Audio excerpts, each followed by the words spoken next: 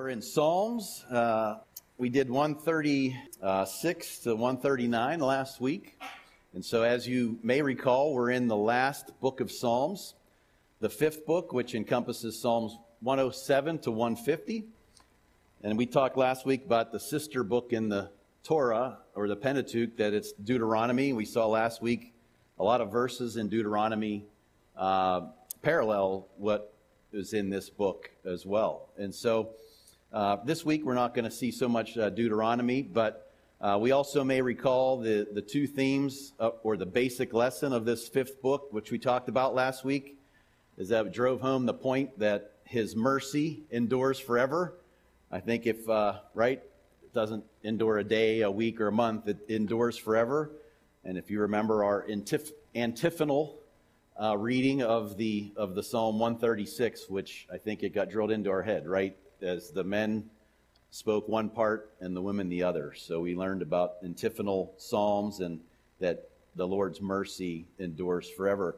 And we also learned that they and we will see God's hesed, so his steadfast or loyal love, and to really truly understand the loving kindness of the Lord. Those are key messages in this fifth book of the Psalms. So there's no coincidences in God's economy, right? There's only God incidences. So there's no coincidence that God's driving home the teaching of grace through Tim on Sunday. So as he went through, and you can recall Tim teaching what Paul said on grace, many times mentioning grace. And I think Tim had a Alan Redpath definition, which he was saying was the best definition of grace.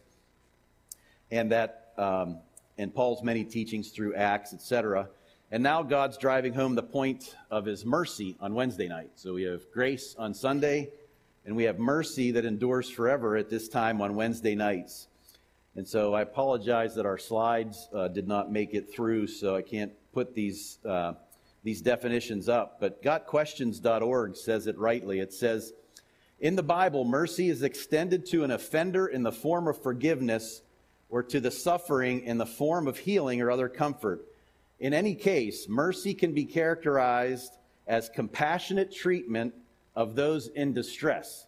And so that's a key word, distress, because we find David is in a lot of distress, and we may find that as well. So whether the distress is caused by the guilt or penalty of sin, or by a debilitating physical condition, mercy is there to help us. And it goes on to say, in common usage, mercy and grace are often used interchangeably, but they do not mean the same thing. They are integrally related and may be considered two sides of the same coin in salvation. So when God saves a person, he extends both mercy and grace. So mercy is forgiving the sinner and withholding the punishment that is justly deserved, but grace is heaping up undeserved blessings upon the sinner. So in salvation, this is a key thing that I took away from it, in salvation, God does not show one without the other. So in Christ, the believer experiences both grace and mercy. So note the statement that it says compassionate treatment of those in distress. And so we're going to see that this week from David in multiple distressing situations.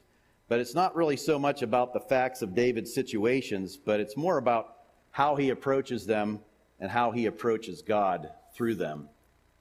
So we'll have a little bit of a lengthier intro and discussion on the first couple verses, and I promise it'll pick up after that. So just hang with us. So do you face distress? Do I face distress? Or is everybody distress-free? I think we all can relate, right? We all have some amount of distress.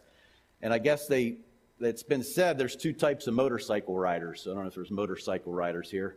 Those that have been down and those that are going down, right? And so you could say the same thing about distress. If you don't have distress, you're probably eventually going to face distress at some point in time. The Bible says there's going to be trouble in this world, right? So it's just, and I'm not saying these things to just totally depress you on a Wednesday night, but it's why God places these next few Psalms of David here, which is to provide us practical, spiritual, biblical examples to apply to our lives.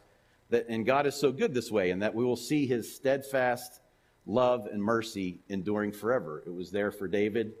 It's here for us now, and it will be going forward. So with that backdrop, let's pray and get into this week's Psalms. Heavenly Father, we just thank you for that, for your enduring mercy. Lord, it never runs out. And man, thank God for that. Lord, that no matter what distress that we may have been through, we might be going through right now, or we may face in the future, we know none of it happens without you being in it with us. And Lord, even if we push you away from it and we run away from you and that causes our distress, that you pursue us, you chase us down, Lord. You leave the 99 and you come looking for us. And Lord, we're so eternally grateful for that.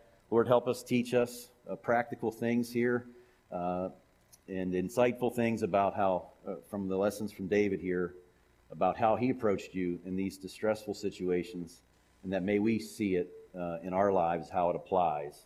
We just pray all this in Jesus' name. Amen. So how does this book 5 theme continue? This enduring mercy, this steadfast loving kindness continue to play out? Well, Psalms 140 to 143 are Psalms of David. And so actually 138 to 145 are like the last grouping of David's Psalms. And so David writes approximately half the Psalms. 138 to 145 are his last grouping of Psalms. So we're in 140 to 143. And according to Halley's, they kind of labeled them, these 4 Psalms that we'll do tonight are prayers for protection. Prayers for protection. So who needs protection? Everybody's raising their hand. That's right. Everybody needs protection. So instead of just telling you what type of protection, I guess I'll just ask them in a question form here. So who wants protection from enemies? Who wants protection from enemies? We may even just say the enemy and his minions, right? But we could say, who wants protection from that? Everybody raises their hand. Who wants protection from sin and wickedness? All right, that'll be in Psalm 141. So enemies is in 140. Protection from sin and wickedness is in 141. So who needs or is or has been in refuge and needs help while they're in refuge? Right? Okay, we're going to see that in 142 because we see David there in a cave in his early life, and we're going to see that lesson and how that can apply. Now, this next one is a bit of a stretch in a literal form, and hopefully it doesn't apply to anyone, but it could, because it did for David. Who needs protection from a child that's pursuing them to kill them to take their throne? That's probably not something, hopefully, that happens, but I know there were some people in my life growing up and not far from us that really had those situations, and it's horrific when it happens in a family like that. I would maybe just adjust it slightly to make it more applicable is, who needs, guidance in a difficult or a divisive family situation, right? So that would be Psalm 143, and we can take that lesson from David in Psalm 143. So if there's anyone here or watching online or that would ever watch this online that says this is an old dead book, how does it relate to my life today, that there's no connection? King Saul isn't chasing me down in West Elizabeth, PA, and trying to hunt me down so I won't take his throne, right? I don't have a son Absalom chasing me down, trying to take my throne, or whatever objection. You just fill in the blanks, And so if you're here and you're that person, and that you're just feeling maybe blinded to the truth, or maybe you never learned what the truth was, the question is, how does an eternally living God speak non-eternal words? So how does an eternally living God speak non-eternal words? It's not possible, I don't think, right? And how can a God that's the same yesterday, today, and tomorrow have an ever-changing, non-absolute truth?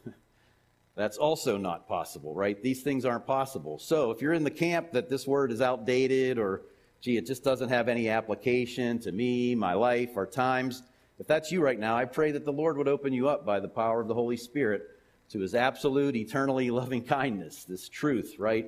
And or lead you to a repentant heart so that you can see it, that it can and does apply, and speak directly to us in a way that is similar to David. Might not be the same, but it would be similar to David in his time. We can take lessons from it here. I mean, David just didn't write this down for himself so he could look at it later, right? These are God's words for eternity. Amen? Amen. So he writes this so others may learn to pray and to hear from and to know God Why would he do that? Because nothing would please God more than to hear from his children, right? Amen? So let's start with that question. Who wants to please God? A lot of softball questions, right? Okay, so I asked that question now, so when we get to the end, please remember that. Tuck that away. All right, so Psalm 140, prayer for deliverance from evil men or enemies. And so many think this is perhaps early in David's years or on King Saul's, when he was on King Saul's official staff, but the staff was starting to go south, right? So Saul was starting to have those thoughts like, hey, I don't like what's happening. David is kind of rising in fame and power, and, he's not liking it. He's getting paranoid, and now his leadership team is starting to say, hey, we don't like David either, and they're starting to come after him. They're starting to slander him, and they're starting to attack him. So Psalm 140, verse 1, deliver me, O Lord, from evil men. Preserve me from violent men who plan evil things in their hearts. They continually gather for war. And so I highlighted evil and hearts. And when I think of evil heart, I think of Jeremiah 17:9, that says, the heart is deceitful above all things and desperately wicked. And so that applies to all of us that are apart from Christ. A little Bible word fact, according to Blue Letter Bible, the word love shows up in the New King James version 322 times. So anybody have a guess of how many times the word wicked shows up? Oop. Somebody looked it up already. What's that? 10 times as many? Nope. 324, so just a couple more. How many times does evil show up? That's 457 times. So wickedness and evil are outweighing love, right? So if all hearts are deceitful above all things and desperately wicked, is David praying for protection from everyone? I think that would be paranoia. It's kind of what Saul does. And it would just be plain exhausting, really. Like if you're walking out the door, everybody's after me, everybody's wicked. So it's not necessarily that. But if we go back to the verses, it says, who plan evil things in their hearts? So for sure, right, this is speaking more about Saul and his leadership team, right? And that, they're starting to plan these evil things in their hearts. So furthermore, it says that folks are continually gathering together for war. So perhaps you know some folks like this. Do you think our brothers and sisters in Ukraine need a psalm, a song, a prayer such as this? For sure, I would think they would. Well, this is speaking about Saul and his leaders as they continually pursued him. And while we aren't being pursued by Saul and his leaders, how can I apply this to my life? Right? But who else might be and is pursuing an attack on us? Where is another battleground? Well, we'd say life, right? So there's one example of how this battleground is in life today, and even specifically an example in marriage.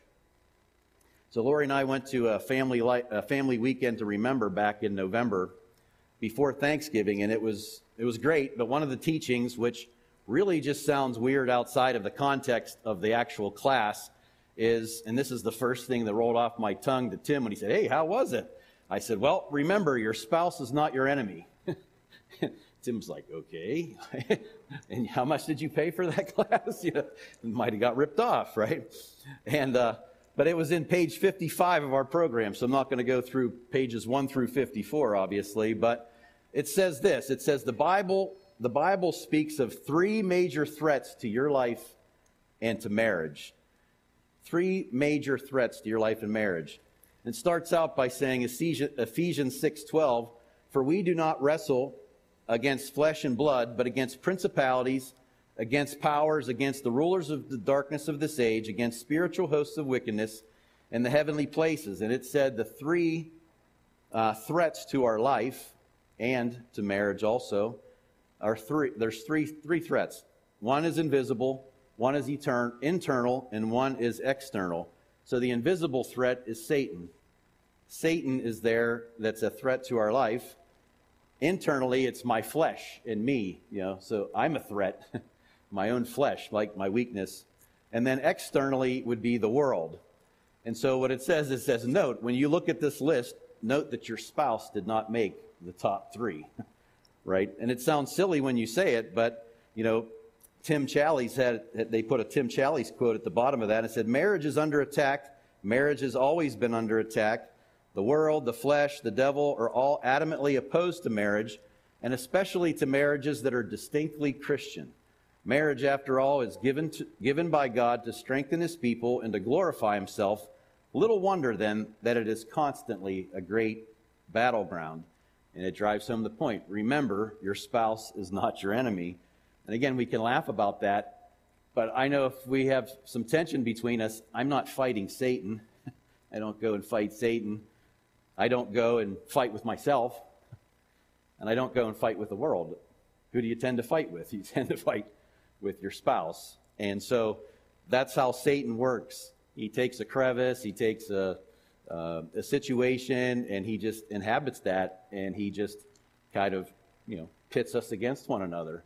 And it takes the world and makes it attractive to us, and then my flesh gets the best of me, and next thing you know, we're battling it out with our spouse, right? So the cross-reference to this verse, the second verse in Psalm 140, is Psalm 56, verse 6, and it says, they gather together, they hide, and they mark my steps when they lie in wait for my life. And so Psalm 56 was titled, A Prayer for Relief from Tormentors. And it was set to the chief musician, set to the silent dove in distant lands, a Michtam of David, when the Philistines captured him at Gath. So why would we want to look at this psalm when we're already in Psalm 140? Well, for one, it's a cross-reference in my Bible, and it helped me to understand it a little better. But also, the language is similar, but it's different. David, in different seasons in his life, constantly, right, are dealing with difficult situations. So carrying out God's mission doesn't mean it's going to be easy street. There's going to be challenging roads, obstacles, enemies, and stress in our paths as Christians, even as non-Christians. It rains on the just and the unjust. So perhaps marriage isn't your current battleground, or maybe you're not married. Well, do you have an addiction to social media? Do you have an addiction to pornography, to shopping, to alcohol, to gambling, to workaholism? When I typed workaholism the first time, I misspelled it, and it said wokeholism. So I said, well, I left it there because, we can be addicted to the next greatest trend all the time, and we can just be caught up on it. But really, anything that is driving you to be independent from God is the most critical threat in your life. So just as the Philistines had captured David in Psalm 56, perhaps something else has captured you and me, and it's wedging itself between you and God and your walk with you and the Lord, or with your spouse, or with your children, or with your family.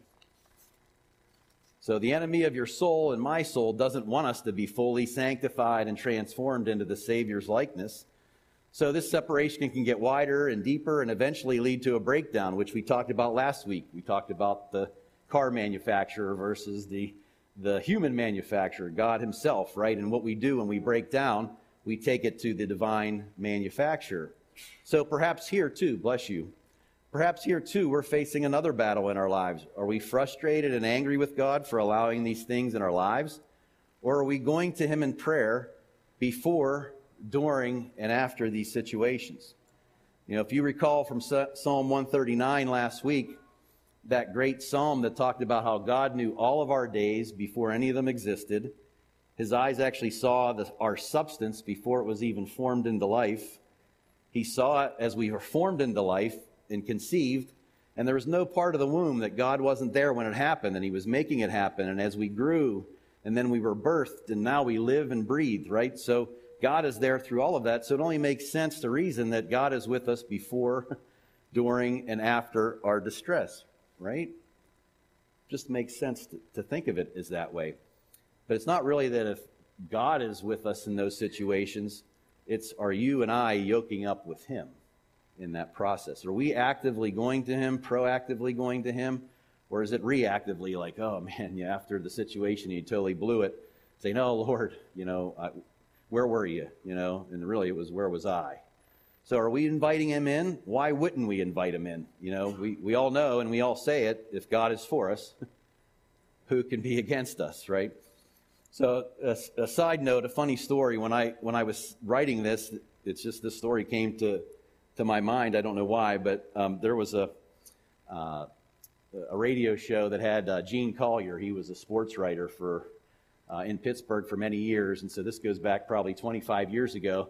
And he was telling a story on the radio show about how he was a writer 10 years prior in Philadelphia. I was hoping John Kenny would be here, but all of our guys that just came back from Philadelphia, you might relate to this. So he was telling a story. They were all sports writers, and they were covering the NFL draft.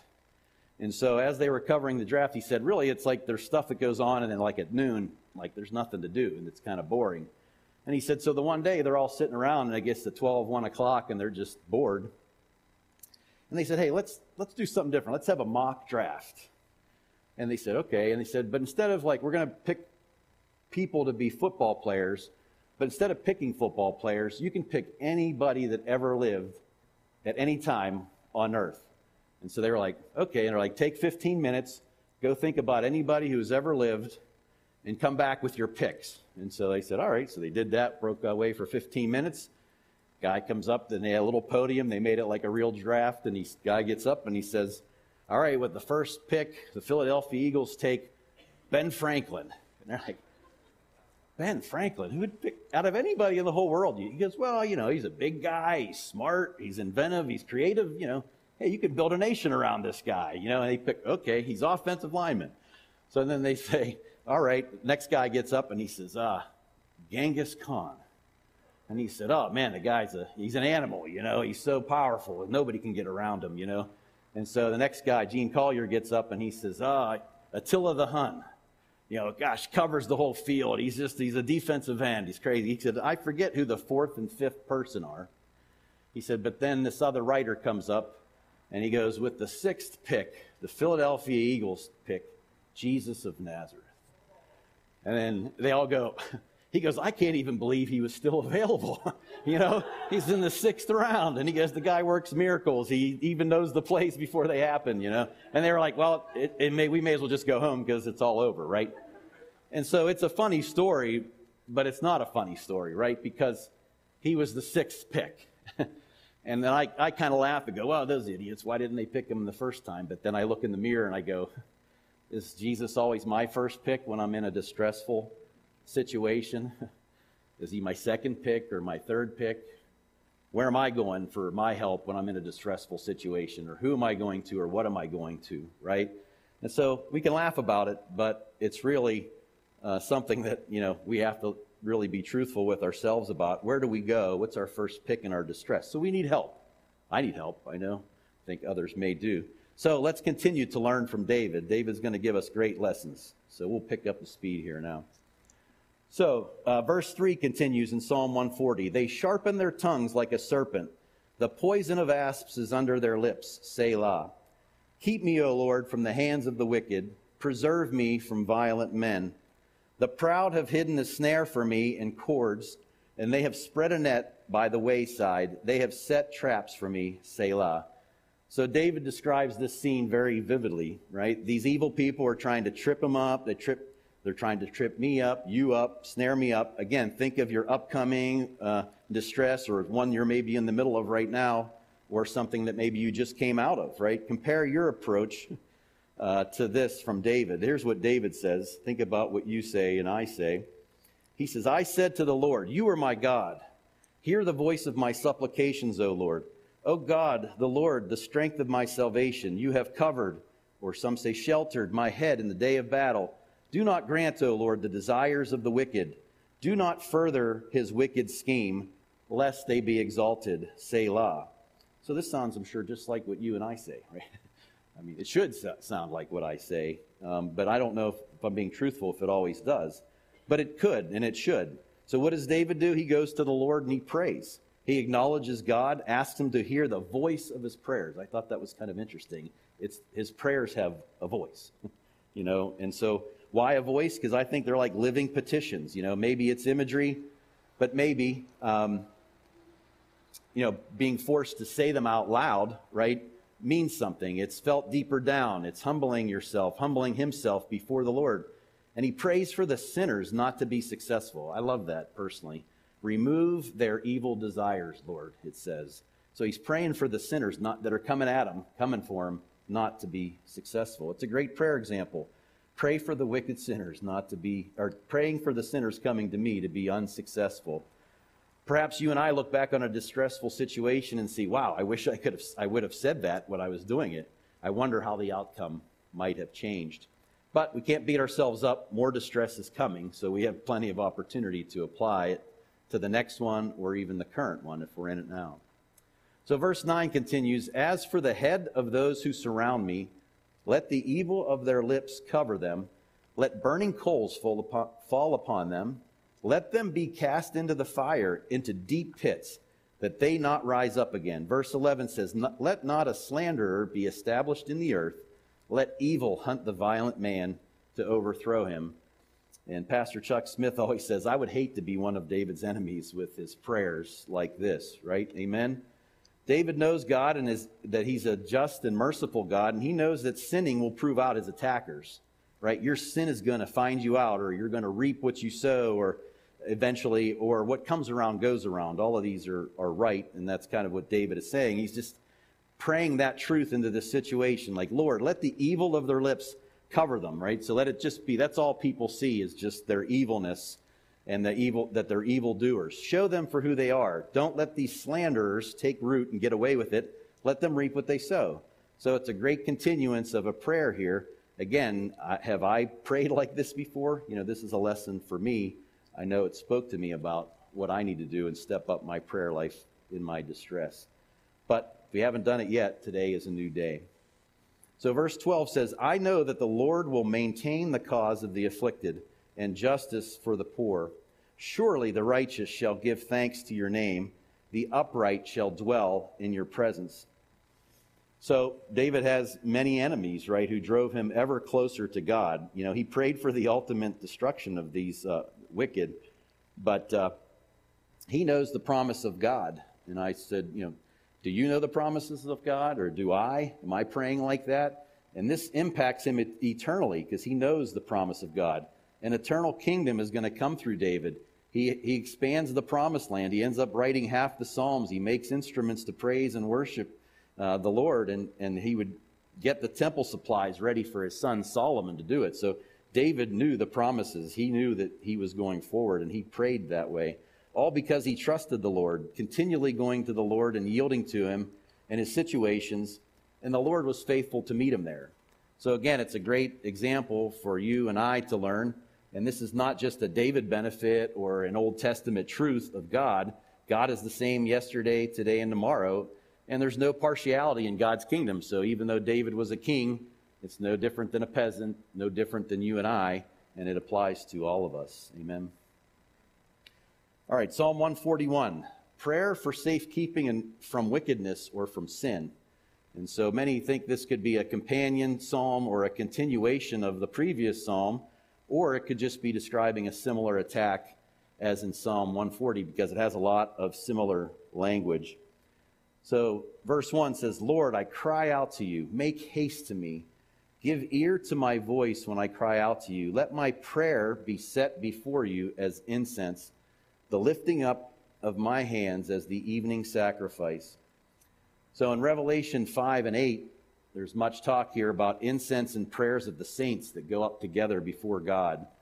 Revelation 5:8 says, Now when he had taken the scroll, the 4 living creatures and the 24 elders fell down before the Lamb, each having a harp and golden bowls full of incense, which are the prayers of the saints. The incense are the prayers of the saints. In Revelation 8:3 and 4, it talks about this incense that he should offer it with the prayers of the saints upon the golden altar, which was before the throne, and the smoke of the incense, together with the prayers of the saints, ascended before God. All right, so verse 2 says, Let my prayer be set before you as incense. And so that's David's time, and it's also in Revelation. God's the same today, yesterday, today, and tomorrow. But notice, David is in another challenging situation, and what's his first step that he demonstrates? Lord, I cry out to you. He goes to the Lord first. Let's learn from this. I have to learn from this. And I know it's as simple as the order as that. You would think, how simple can it be? Just go to the Lord first. It's not that hard, right? That's about the simplest instruction that can be. But sometimes in my haste, I just react before going to the Lord. And he says, make haste to me. I think, wow, what boldness that David is saying. He's telling God, hurry up, right? Hurry up, Lord. This is a serious situation. Well, doesn't the Lord know it's a serious situation? Sure, but he still prays it that way. And it's okay to pray that way. The Lord doesn't have to move if he doesn't want to, but there's nothing wrong with him praying for it, right? Lord, just hurry up, please. I need your help. Verse 3, set a guard, O Lord, over my mouth.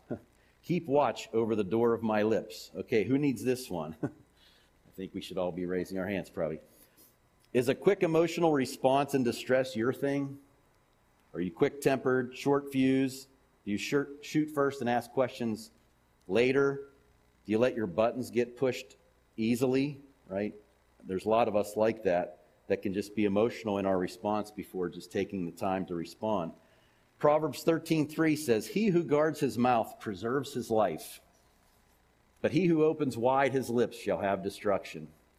And Proverbs 21:23 continues, whoever guards his mouth and tongue keeps his soul from troubles.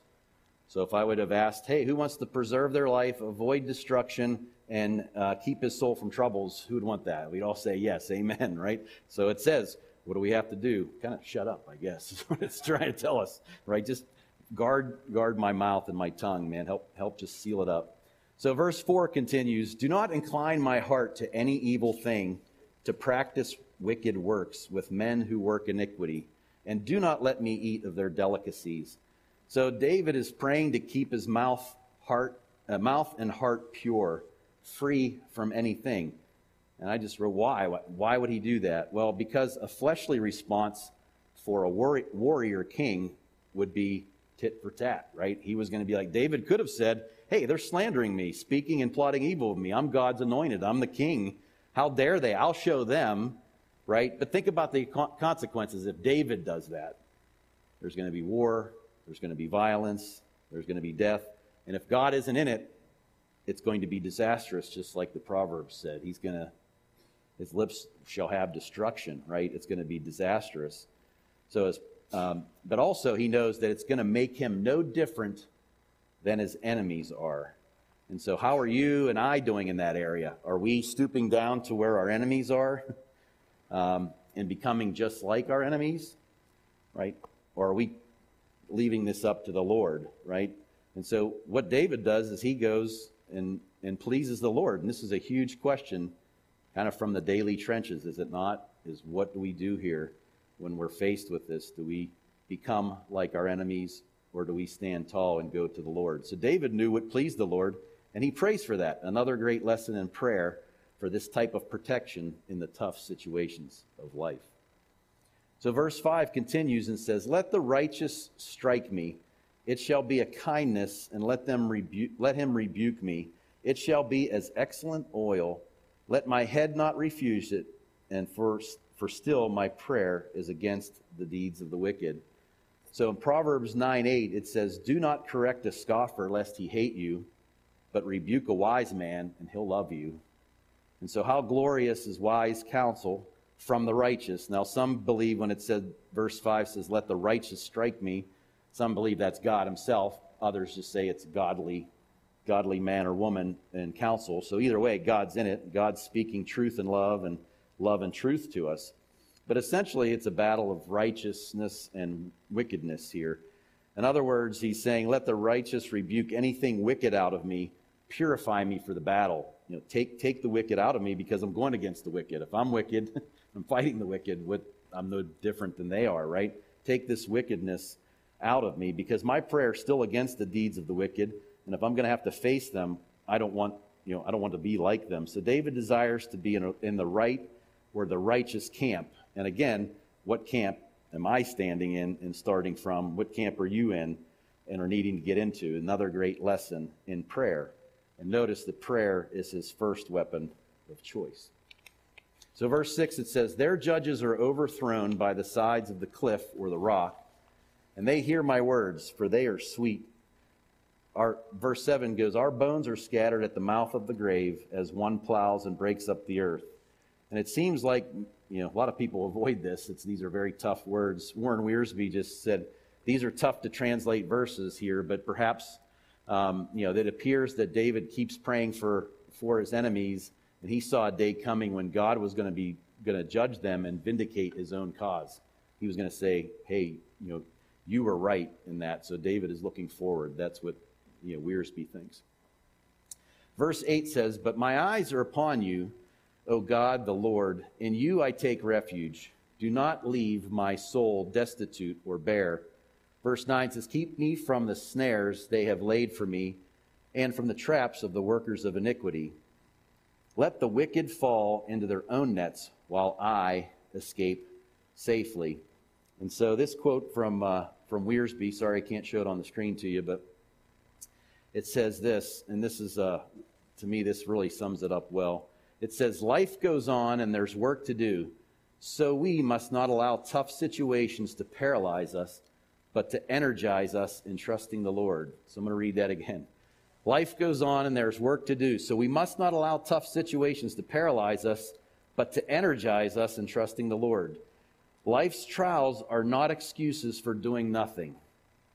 They are opportunities for claiming God's promises and experiencing His miraculous power. I'm going to read that again. Life's trials are not excuses for doing nothing.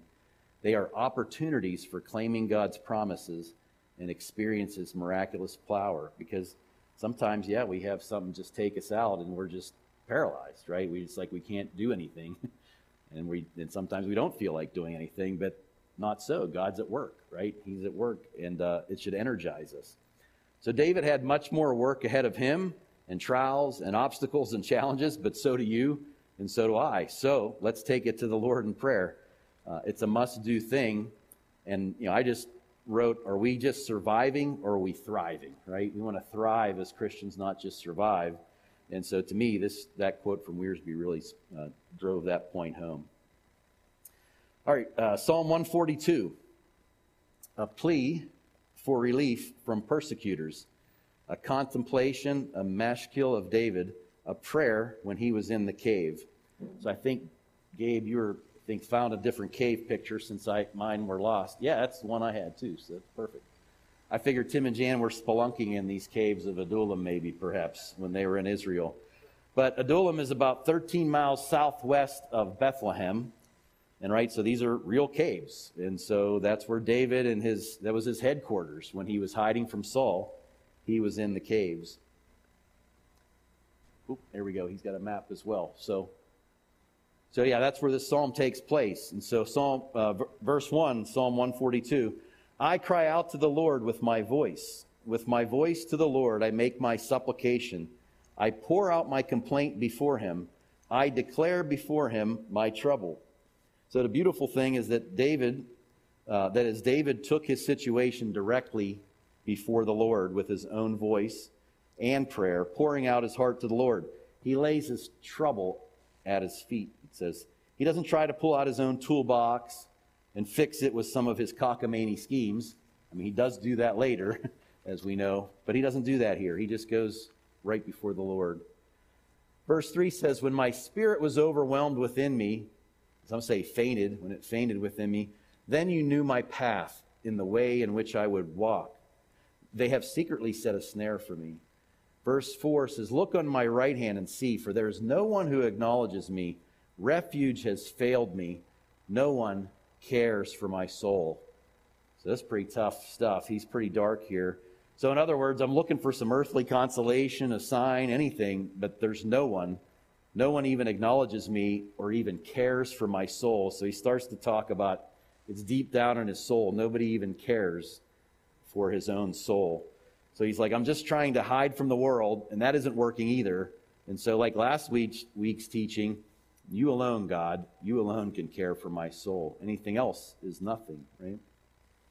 So verse 5 says, I cried out to you, O Lord. I said, you are my refuge, my portion in the land of the living. So you see what happens. It changes. He's now getting it. The Lord alone is it, both my refuge and my portion, the solid rock on which I stand, for all other ground is sinking sand, right? Verse 6 continues, attend, heed to my cry, for I am brought very low. Deliver me from my persecutors, for they are stronger than I. Bring my soul out of prison, that I may praise your name. The righteous shall surround me, for you shall deal bountifully with me. So David, again, is setting a great example of taking it to the Lord in prayer first. And if you're thinking like that's easy for David to do. He's God's anointed. He's king. Well, it wasn't always easy for David to do, and he failed. He failed many times, and he failed majorly at times. And, we read in the men's study this week that David did both, right? Sometimes he prayed for the Lord first to do his work, and it was great. But other times, not so much. So does that sound familiar? I know that sounds familiar. I'm looking into the mirror when I say that. So even the Israelites who knew that when they sought God's direction before battle, God gave them clear direction, and he was with them. And we read last week about the singers going out first, singing, "Praise the Lord, for his mercy endures forever." And if you remember, they put the singers in front of the army, and they said, "Sing this out." And they did, and God caused great confusion, and the enemies wiped themselves out. They didn't even have to do anything, and so they went out. But the beauty is, David, even when he was deep in his own cockamamie schemes, he was never closer to the Lord. God was orchestrating where he needs him and where he needs us to be. He does the same thing for us. Okay, Psalm 143. An earnest appeal for guidance and deliverance. A psalm of David. So this is a penitential psalm. This is the last of 7 penitential psalms. So Psalm 6, 32, 38, 51, 102, 130, and now 143. This is the last of the penitential psalms. And so the writers of these psalms were all being disciplined by God and experiencing suffering. These psalms are here to help us when we need to confess our sins and grow closer to God. Is there ever a time not to be in that mode? I guess I wrote. We should always be there. But these psalms are there to help us when we need to confess our sins and grow closer to God. So who doesn't need that? So 143 verse 1. Hear my prayer, O Lord. Give ear to my supplications. In your faithfulness answer me, and in your righteousness. So as with other psalms, David packs a lot in these different statements and different requests to the Lord. But kind of the key verses here, if you will, verse 1, hear my prayer. And when you get down to verse 7, you're going to see it. He says, answer me speedily. So he's saying, hear my prayer. And then later he's going to say, answer me. And so look for that. So he's really appealing or speaking to God's character. So your faithfulness, he says, in your faithfulness, answer me. So David's not doing it in his own faithfulness. He said, your righteousness, right? And in your righteousness do that, not David's righteousness. So he's lifting up God's character, not his own. So verse 2 says, do not enter into judgment with your servant, for in your sight no one living is righteous. So kind of like Noah's days, right? There was no one else righteous left. So David's wanting mercy that endures forever, but he's wanting judgment on his enemies. So he's kind of wanting his cake and eat it too here. Can't blame him, right? But this is a penitential psalm. So he's like, I know I'm a sinner. I'm guilty. I'm your servant. It's not the other way around, right? So he's coming clean. Verse 3 says, for the enemy has persecuted my soul. He has crushed my life to the ground. He has made me dwell in darkness, like those who have long been dead. And so, David is always very descriptive of his enemies and what they're doing and how it's impacting them.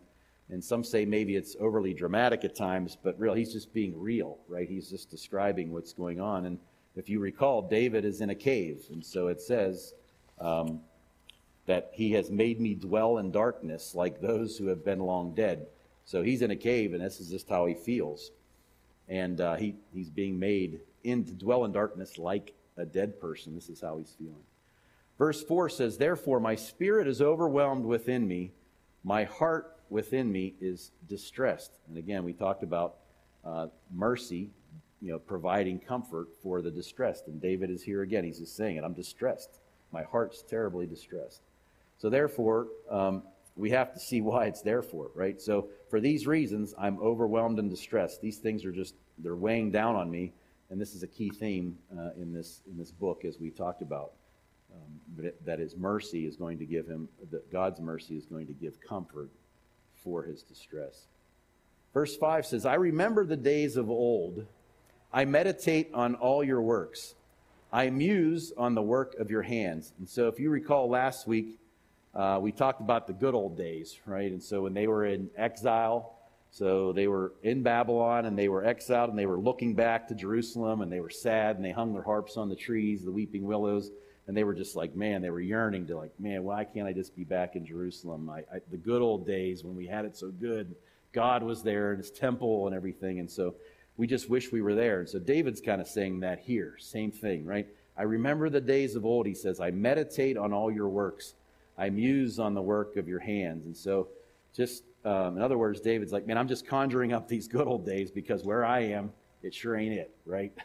I'm in a dark tunnel, or I'm in a dark cave, just like a dead person. So this isn't the good old days. And so these will be words for his people to recall when they're in exile. So how awesome is that, right? He can give comfort to them many years later. So when I hear meditate, I instantly go to Philippians 4:8, and that's where my mind goes. And Philippians 4:8 says, finally, brethren, whatever things are true, whatever things are noble, whatever things are just, whatever things are pure, whatever things are lovely, or whatever whistles, whatever things are of good report, if there is any virtue and if there's anything praiseworthy, meditate on these things, right? And so David is saying, man, I just meditate on all your works, Lord. And he's just like, I'm just trying to focus on the positive, the good, right? Even though I'm in this terrible place. And if there's one thing that we can do approaching any situation is this, meditate on whatever is good, because God is good. And anything apart from him is nothing. So why not do it? It would be dumb not to do it, really. And so that's available for us to do in our distress as well. So I spread out my hands to you. My soul longs for you like a thirsty land. And so, wow, what words, right? Not hiding it, really describing it. This is deep soul feelings again, thirsting for fellowship with God. And again, verse 7 is where we said it changes. He says, answer me speedily, O Lord. So again, hurry up, Lord. Answer me quickly, O Lord. My spirit is failing. Do not hide your face from me, lest I be like those who go down into the pit, or to go down to die. So he was already talking about being like a dead person in a cave.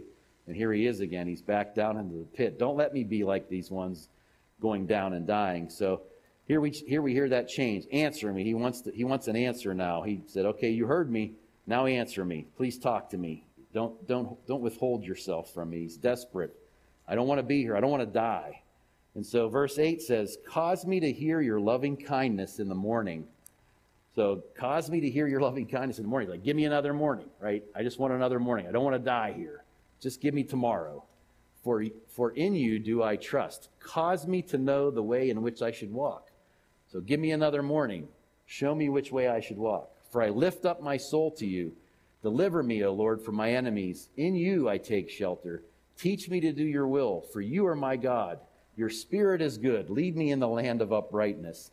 And so, man, it's amazing, right? I want to, he's like, I want to live, and I want to feel your love just one more day, one more morning. And he trusts God will do it. He's looking forward now. He's like, man, I lift up my soul to you, Lord. Again, my soul, he's not now in pain, but he's like, I'm just lifting it up for you, Lord. It's just yours. I'm just surrendering it over to you. And he's just pleading for deliverance from his enemies and speaking to the attributes of God. He's reminding himself, he's preaching to himself through this prayer. He's in the pit, but he's like, man, when he thinks of God, like man, I just lift up my soul to you, God. And he just instantly, it's like, right? It's just lifting him up. And man, verse 11, revive me, O Lord. I mean, how many times? I don't say that a lot. I don't say it enough. It's just like telling me, right? Who wants revival? I want revival in my heart. Revive me, O Lord, for your name's sake. And Psalm 119:25 says, my soul clings to the dust. Revive me according to your word. And so last week we talked about God exalting his name, but he exalts his word above his name, right? And so here we see, revive me, O Lord, for your name's sake, but also revive me according to your word, right? So praying for personal revival. Have I prayed like that? I need to. Recall from last week, right? He emphasizes this word above his name. So it's critical. His word is critical in times of trouble. David knows and shows us the way. He's just going to God's word and God's. All right, for your righteousness' sake, bring my soul out of trouble. Verse 12, in your mercy, cut off my enemies, or bring an end to my enemies, and destroy all those who afflict my soul. For I am your servant. What a great way to end. I'm just your servant, right? So it's only fitting that last week we studied how obvious it should be that we take our problem and our broken down lives to the Lord, since He's the one who made us. He was the manufacturer. He has our manufacturer's warranty. And now in Psalms 140 to 143, we see 4 Psalms from David going to the Lord either before or during turbulent times, praying for protection from his enemies, from his sin, while he's in refuge, and from a divisive family situation. And you can really fill in the blank with any of your crises here as well, and so can I. But David covers a lot of ground in these 4 Psalms, showing that going to the Lord in prayer enables or triggers His mercy that endures forever, His steadfast and loyal love, His hesed, right? It triggers it to kick in instantly. You know, we see it in the book that we're reading in the men's study right now, which is by Alan Redpath, The Making of a Man of God, Lessons from the Life of David. And in chapter 13, we found David at a deep valley trough experience. He was being hunted down by Saul. He actually fled so far from him, and he joined the Philistines. He joined the enemy camp, and he was in a position where we would have to attack his fellow Jews. And then the Philistines rejected him. And then the city where his wives and families were, where they were taking refuge, was burnt to the ground, and the entirety of his family were taken captive. So I don't know what kind of problems you have, but that's a pretty bad place, right? That's a pretty low place. We know Christ was there lower, but have we been there? So, David is in a really tough spot. So what does one do when he gets to such a place? What can he do? David encouraged himself in the Lord. We know from 1 Samuel 30, verse 6. He returned to sanity. So for the first time in months, so he had walked away kind of from the Lord for months, is what Alan is saying to us. And now he acquires of the Lord. So after not talking to the Lord for months, and he's in the enemy camp, ready to have to attack his own countrymen, everything I just read, right? And he inquires of the Lord. And he said, should I pursue their troops, and shall I overtake them? And so I just love how Redpath said it. He goes, did he have to earn God's favor again? Did he have to go on probation? Did he have to get additional training? No. God answered him immediately and said, pursue. And so the quote from Redpath here that to me really sums this up, it says, immediately when David touched rock bottom, he turned back to God. At the very first uplifting of that tear-stained face, the very first moment of the Lord looked down and saw his broken-hearted child weeping until he could weep no more. Then heaven answered with an immediate word of power and victory and sent him out to conquer. That moment became for David the gateway into victory, the stepping stone into blessing, and the beginning of the accomplishment of God's purpose for his life. So David, even after this, what an amazing thing that God just answered him immediately, even though he was in a horrific place. And sometimes we feel like, hey, I'm too far gone for God to get to me. And that's just a lie from the pit, right? This is the lie of the devil, that there's no place where you can go. David was about as far away as you can be, and he just said, pursue. Man, he answered him immediately. And yet David still screwed up, royally, well, literally, I guess, after this experience, right? The Bathsheba experience comes after this. But God's patience, His mercy endures forever, which we heard so much last week. Just inquire of the Lord, and He will be faithful to listen. And how much more so if we were continually obedient and inquiring before the Lord, before, during, and after all of our situations and all of our distress. So Satan's going to ramp up the heat of his battle. But on this side of the cross, we start from a point of victory with and in Christ. So maybe you have no history or experience in going to the Lord with your issues. Just start it. Follow David's examples. They're written for us here. And follow his examples and his process. And the Lord is going to be so, so, so pleased if you and I go to Him. And isn't that what we're supposed to be all about? Pleasing Him. I think I asked you at the beginning, who wants to please the Lord? And we all said yes. So man, just do it. You all said you wanted to at the beginning, so let's commit to doing it before, during, and after our distresses. But maybe you're like, I don't even know the God that you're talking about praying to like this, so how can I even do that? Well, if you haven't surrendered your life to Christ and you don't have a relationship with Him, well, today's the day of salvation. Come up and pray with us after the service, because you know what? Nothing would please God more than that, as well as all the angels in heaven would love to see it. So God bless you guys, and hopefully this has been a blessing to you like it has been to me, and what a great example of how we're to take it to the Lord in prayer. All right, have a blessed night.